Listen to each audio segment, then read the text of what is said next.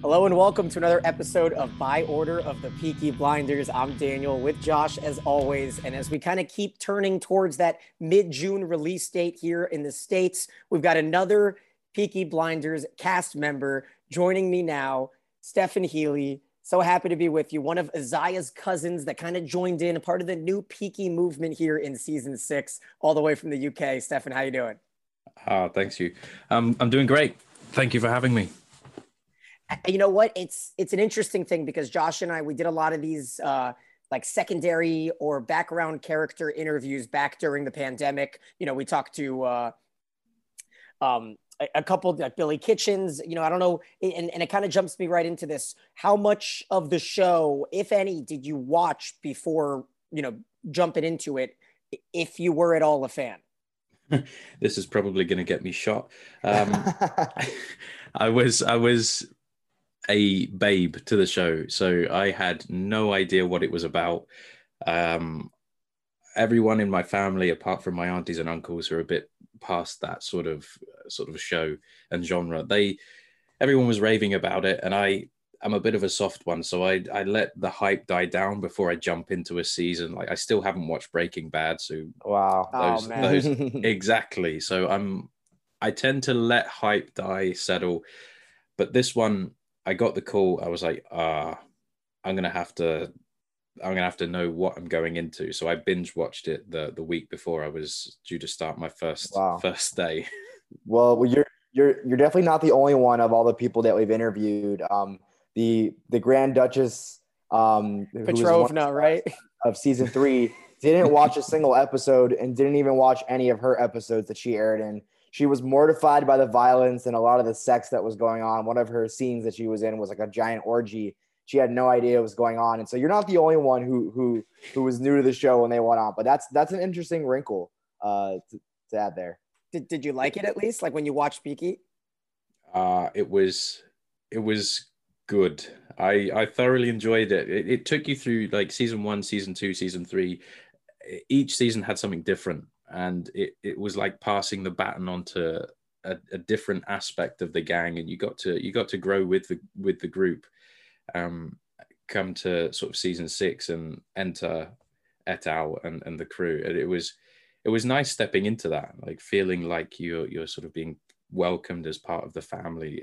It's really strange because again, I watched it as a fan, and then seeing myself on the show, it's like, oh, that is me.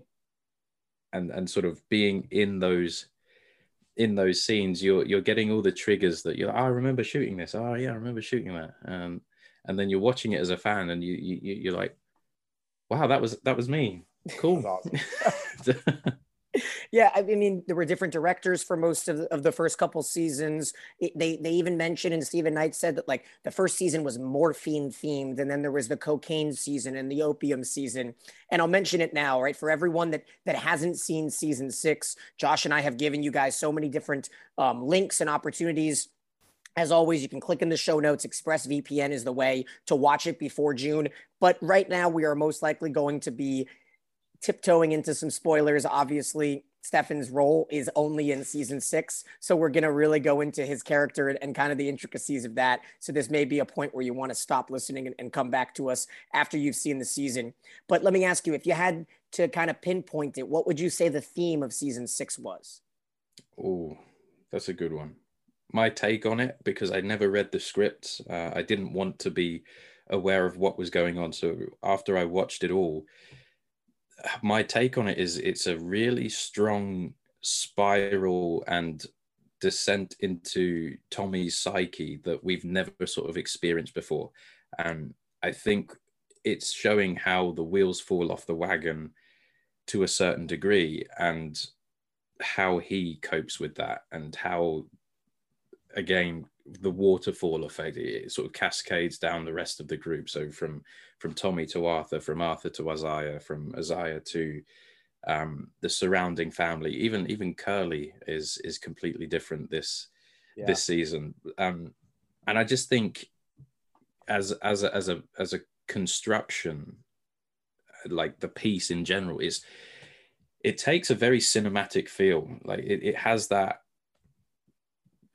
huge hurrah send-off vibe to it. I mean, just kind of going back to what you were saying before, how you said everyone's a family and really seeing how everyone is on the set. I mean, we ask this to everybody. I mean, there's no going about it that Cillian Murphy is obviously the star of this show.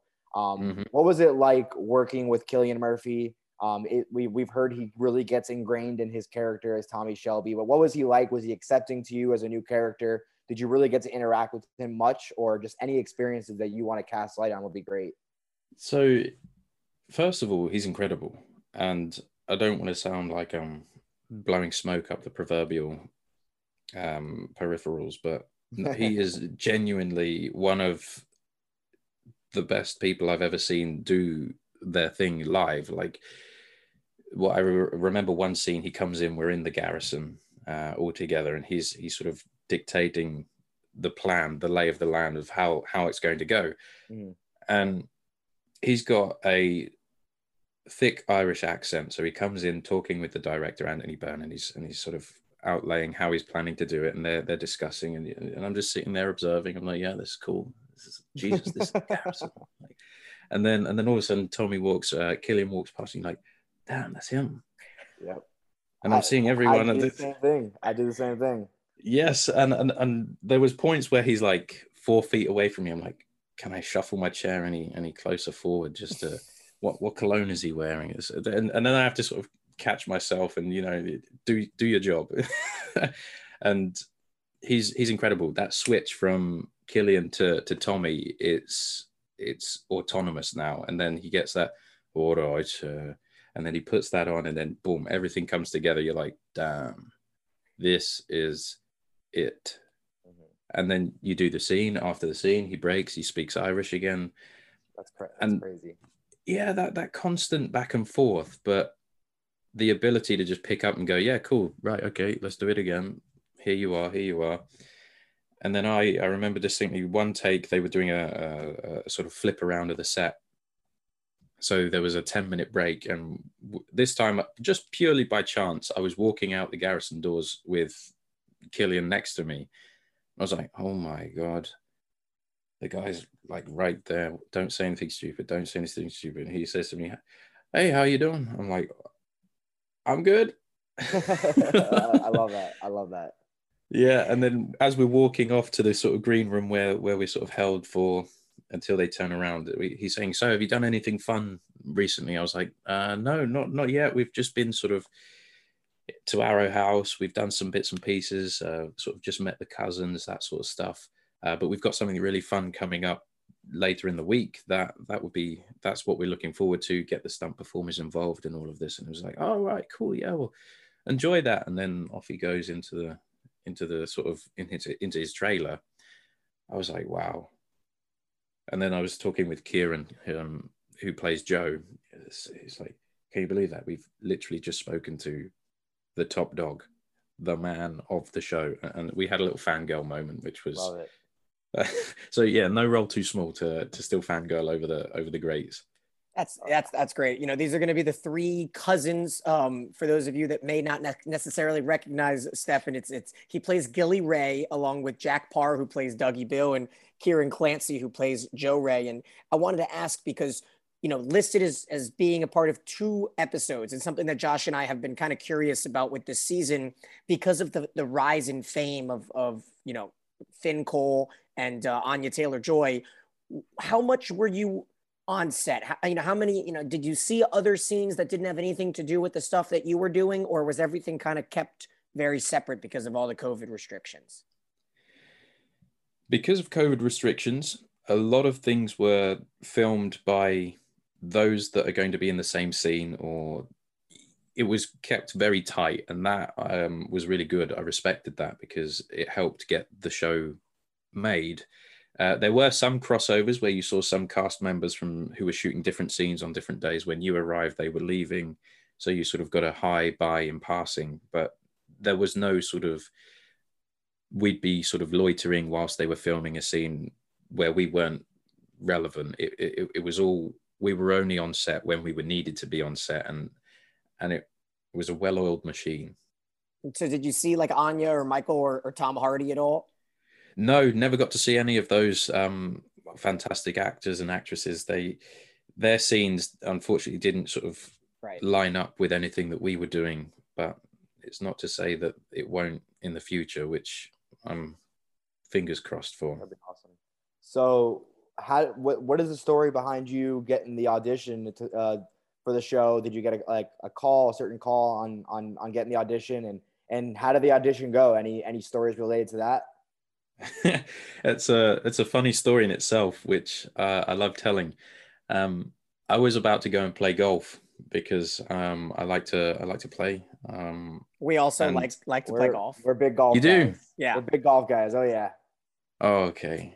Well, Well, nothing's better than the Tommy golf scene, right? And his when he breaks down and he's trying to be sober, right? Was it end of season 3 or something like that? Takes his driver, hits it right down the middle, right? there you go. As if by magic. Exactly. How are you at golf? I currently am in progress of getting a handicap, but I haven't beaten 100 yet, which is frustrating. And it's the sport that I hate to love because Don't we all? You hit a peach, and then the next shot it could go one of what seems like an infinite way, and it's frustrating, but it's rewarding. Definitely but a bad day at golf is better than a good day at work is what everyone likes to say. So fact. There you go. 100%. I don't know though. It sounds like Stefan's days at work, which let's hear this audition story because your days at work sound a little bit more fun. Oh yes, I digressed. Sorry about that.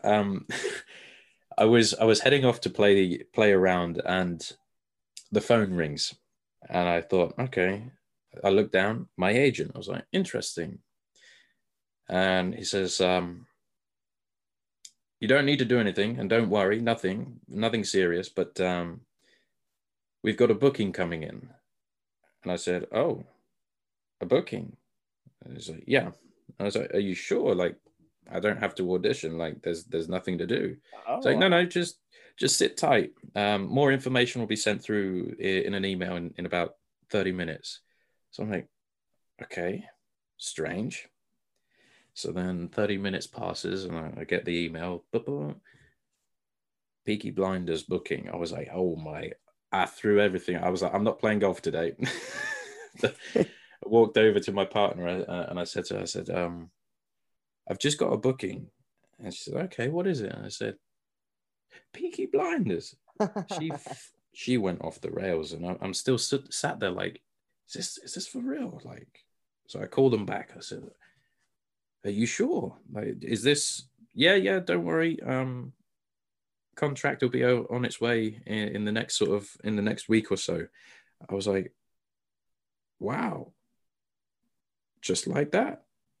So I'd gone from never seeing the show to being booked for the show and never having to audition for it. And then I've got friends and family members that are just like, I would kill to be in that show. I'd love to be in that show. Just give me an audition. Just give me a chance. And then there's me just sort of like, hello.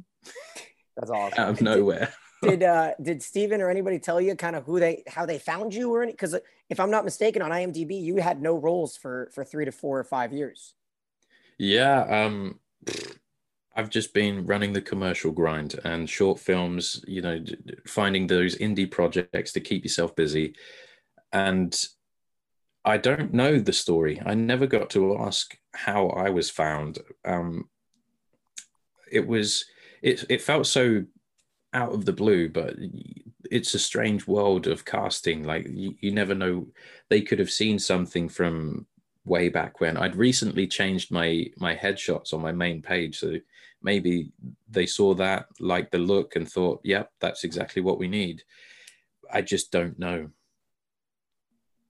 It's a funny thing too, Josh, because when you kind of look into all of the different intricacies and the new edition, and you don't have to talk too much about this, Stefan, but there's an article on the Esquire that kind of highlights you, and I'm sure you've read it because anytime you Google your name, it pops up, and that's a big piece of work to be a part of. But Knight told Esquire, quote, in season 6, we're bringing in the new generation, and they are going to be part of what happens in the film. So I I know that, you know, we got to kind of tiptoe around certain things like that, but is there anything you're allowed to talk about with the Peaky Blinders movie? Yeah, I mean, I was quite new to the idea. Like I was being driven to and from set on a few days, and one of the drivers was like, "So, are you going to be in the film?" And I said, "What film?" He's like, "Oh, the Peaky film." I was like, "What Peaky film? I've not been told about no Peaky film." And he's like, "Oh, well, I mean, it's kind of almost going ahead." I was like, "Oh, that's interesting." Hmm. So I mind my business, carry on, crack on. And then on the last day of shooting, I asked the costume designer, Alison, bless her, she's a wonderful woman. And I asked her, can I keep the peaky cap as a souvenir? She says to me, you'll have to I'll have to get back to you on that. I'm not sure. And I said, oh, why is that, if you don't mind me asking? Because all of the costumes are being sent to a storage facility in Manchester, and you and it's being sent there because you might be in the film. And I said, this damn film again, what film is supposedly happening? And she said, oh, the Peaky film. So if you receive your hat in the post, then congratulations, but if you don't, then you may be involved in what happens next. And I said, okay. And I still haven't received that hat in the post, so I can only imagine that the way that some articles are alleging, and the way that they've brought us in with such gusto, I still love seeing that scene. That gives me shivers every time, just leaning up against the post, throwing the death stare over towards Arthur. Every time gets me in the chest. That's awesome. But That's really cool. Yeah, in terms of content, for what is the film going to be based on, I don't know.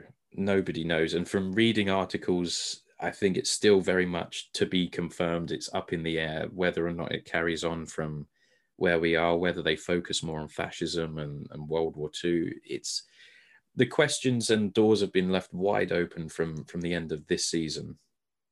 That's cool. I mean, talking about some scenes from the show, was there anything that was kind of unscripted and ad-libbed and kind of improvised on the spot, or is the show always just completely to the T to the script? Or does Stephen Knight and Anthony Byrne kind of give you guys some, you know, discretion as to how you guys want to, you know, carry out your scenes?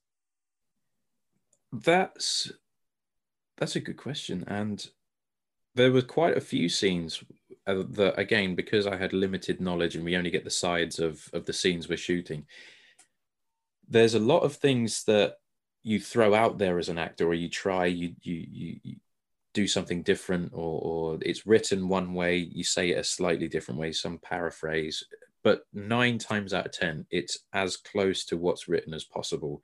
But you are allowed to create. That's your sort of job. And as much as Anthony Byrne has a vision, and of course the director of photography has a vision of how it's going to be shot, it doesn't stop them from a sort of allowing you to express an opinion or bring something to the table. I think there was one scene that we were sat in the garrison, and I said to Anthony, I said, I feel like I'm very static, like just sitting down, not doing much. Do you mind if I get up, move to the bar, say something to Isaiah, and then sort of sit back down in my seat? He looked at me, he went, if you feel like it works and it's natural, give it a go. If it doesn't work, don't bother. That's cool. And they're very, as actors, you want that. You want your director to sort of listen and then go, yeah, or we'll try it like this, or we'll see, we'll do one. If it doesn't work, as it is, and we'll just crack on like that. And it was good to see that filtered down from the top. So you had the likes of Killian asking and sort of offering an interpretation. Then they sort of sit, ponder, think, shoot one. Yeah, how did that feel? How did that look? Yeah, I think it was great. Let's do it again. And it sort of grows and evolves into what you end up seeing as the final piece. And I remember when we went to Liverpool Docks and we were all around the table, there must have been I've lost count. So many different versions of how Arthur pulled the poor guy off his stool, and the amount of times he hit the floor. I said, "You all right?" It's like, "Yeah, I've got a back pad on. It's fine." I was like, "You're gonna need it." That's cool. But again, vocally, what's spoken, it's chopped, it's changed, but it follows the narrative, and that creative freedom is what gives the show its sort of rich form and spice is the best way I can describe it. So let me ask, and obviously it's very cool to see Stephen Knight go the different ways and increase the role of women in this show, and then obviously all of the different people of different ethnicities that can kind of raise up and almost kind of take over the whiter Finn role, and seeing Isaiah get that bump up can be taken in multiple ways.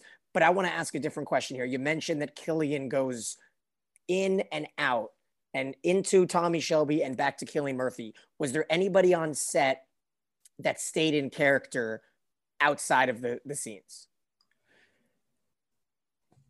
Yeah, I think Paul is an incredible actor, and I think he's the one that I saw the most Arthur crossover into. We've finished a scene, and that will continue into the sort of green room. Not quite so heightened as it is in the show, but there's elements of, who am I talking to? Am I talking to Paul Anderson, or am I talking to Arthur Shelby?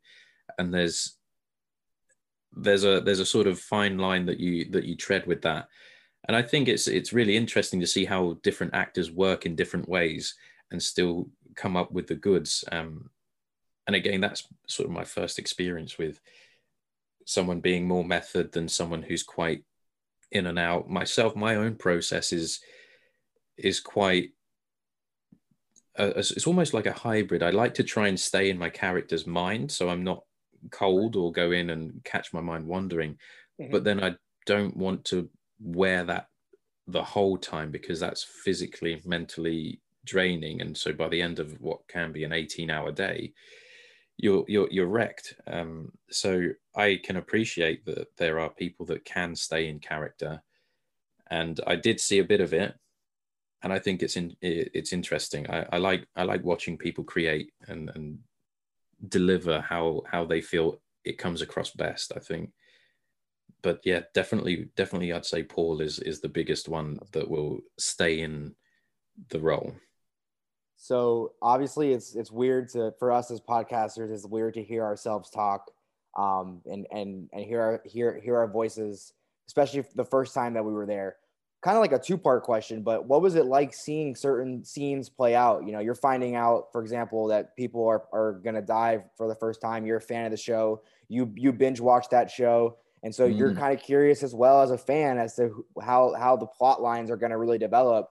So what was it like, seeing that in action live on set, and then also seeing yourself on TV when it first aired and seeing those scenes kind of carried out? It's really, really cool. Like, seeing how it all comes together is great. Seeing myself on TV was nerve-wracking to start. But I've kind of grown accustomed to the fact that you're gonna have to accept that you're going to be on screen, and you're going to have to see yourself, and you're going to have to sort of man up and take it on the chin. It's really cool. Remind me of that first part of the question. Like, what was it like seeing like some plot, like some certain plot developments carry out? For example, I mean, you weren't there when Tommy shot Michael, but let's say there were some other parts of the show that you were actually there for. The biggest one, Team of Billy Grade, for example. I mean, that was a really important scene. And what was it like seeing that, or reading the script for the first time when you saw that was where it was going to go? Like, what is that feeling like?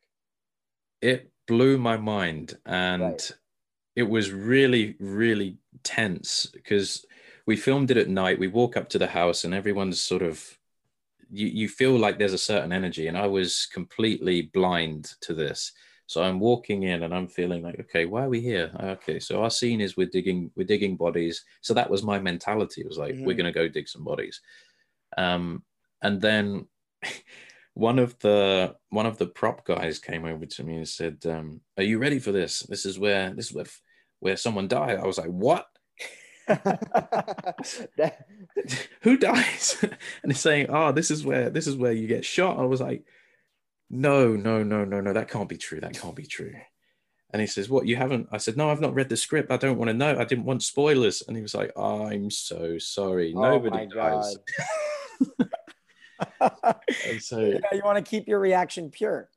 yes, I wanted to experience the show as close to a fan would as physically possible, and that was just one of a few moments where the cat got let out the bag a little prematurely for me. But it wasn't too bad actually, because I still had no idea when it would happen, and I didn't know if it was happening for sure, because again, there was, you go in, all I was part of was when they arrive, and then they head off into the sort of kitchen with Duke and Isaiah.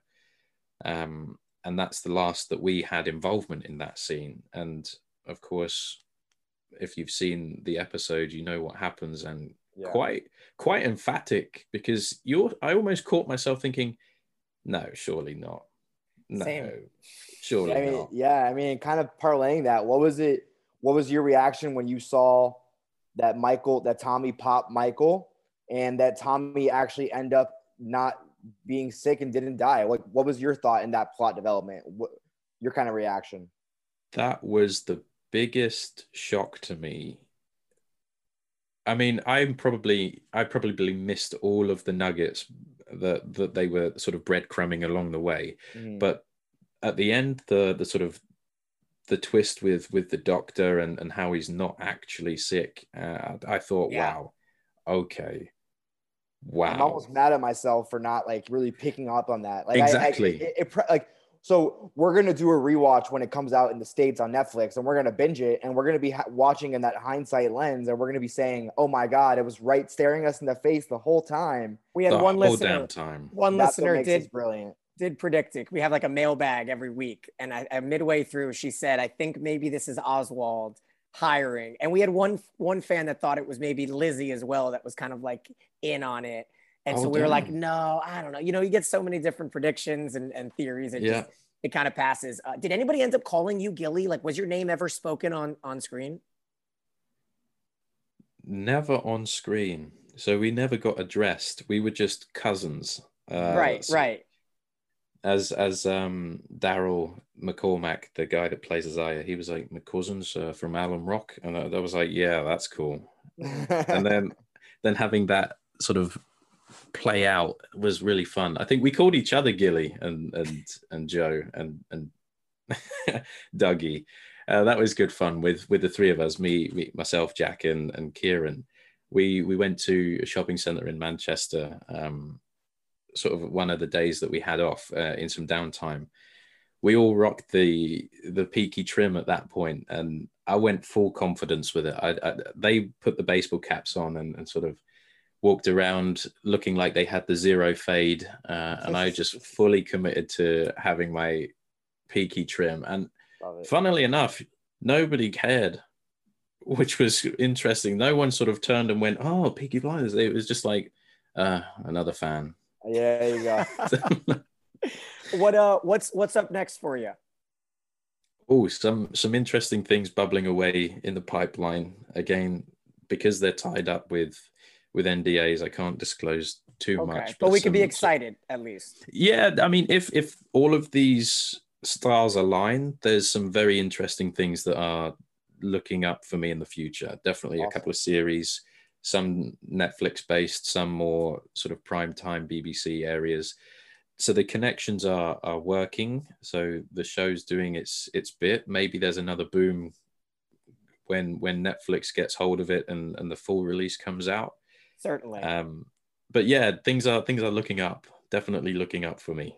Well, we had the best time. Thank you so much for coming. So we always try to cover the random different things that other people are in, like Gangs of London we covered, and Animal Kingdom with Finn Cole and his brother Joe is in Gangs. So anything that you kind of pop up in, we'll definitely make sure to pay a little attention to, so everyone can have some more eyes on it. So, it was a great interview. We thank you so much for joining us, Stefan. I appreciate you and your time.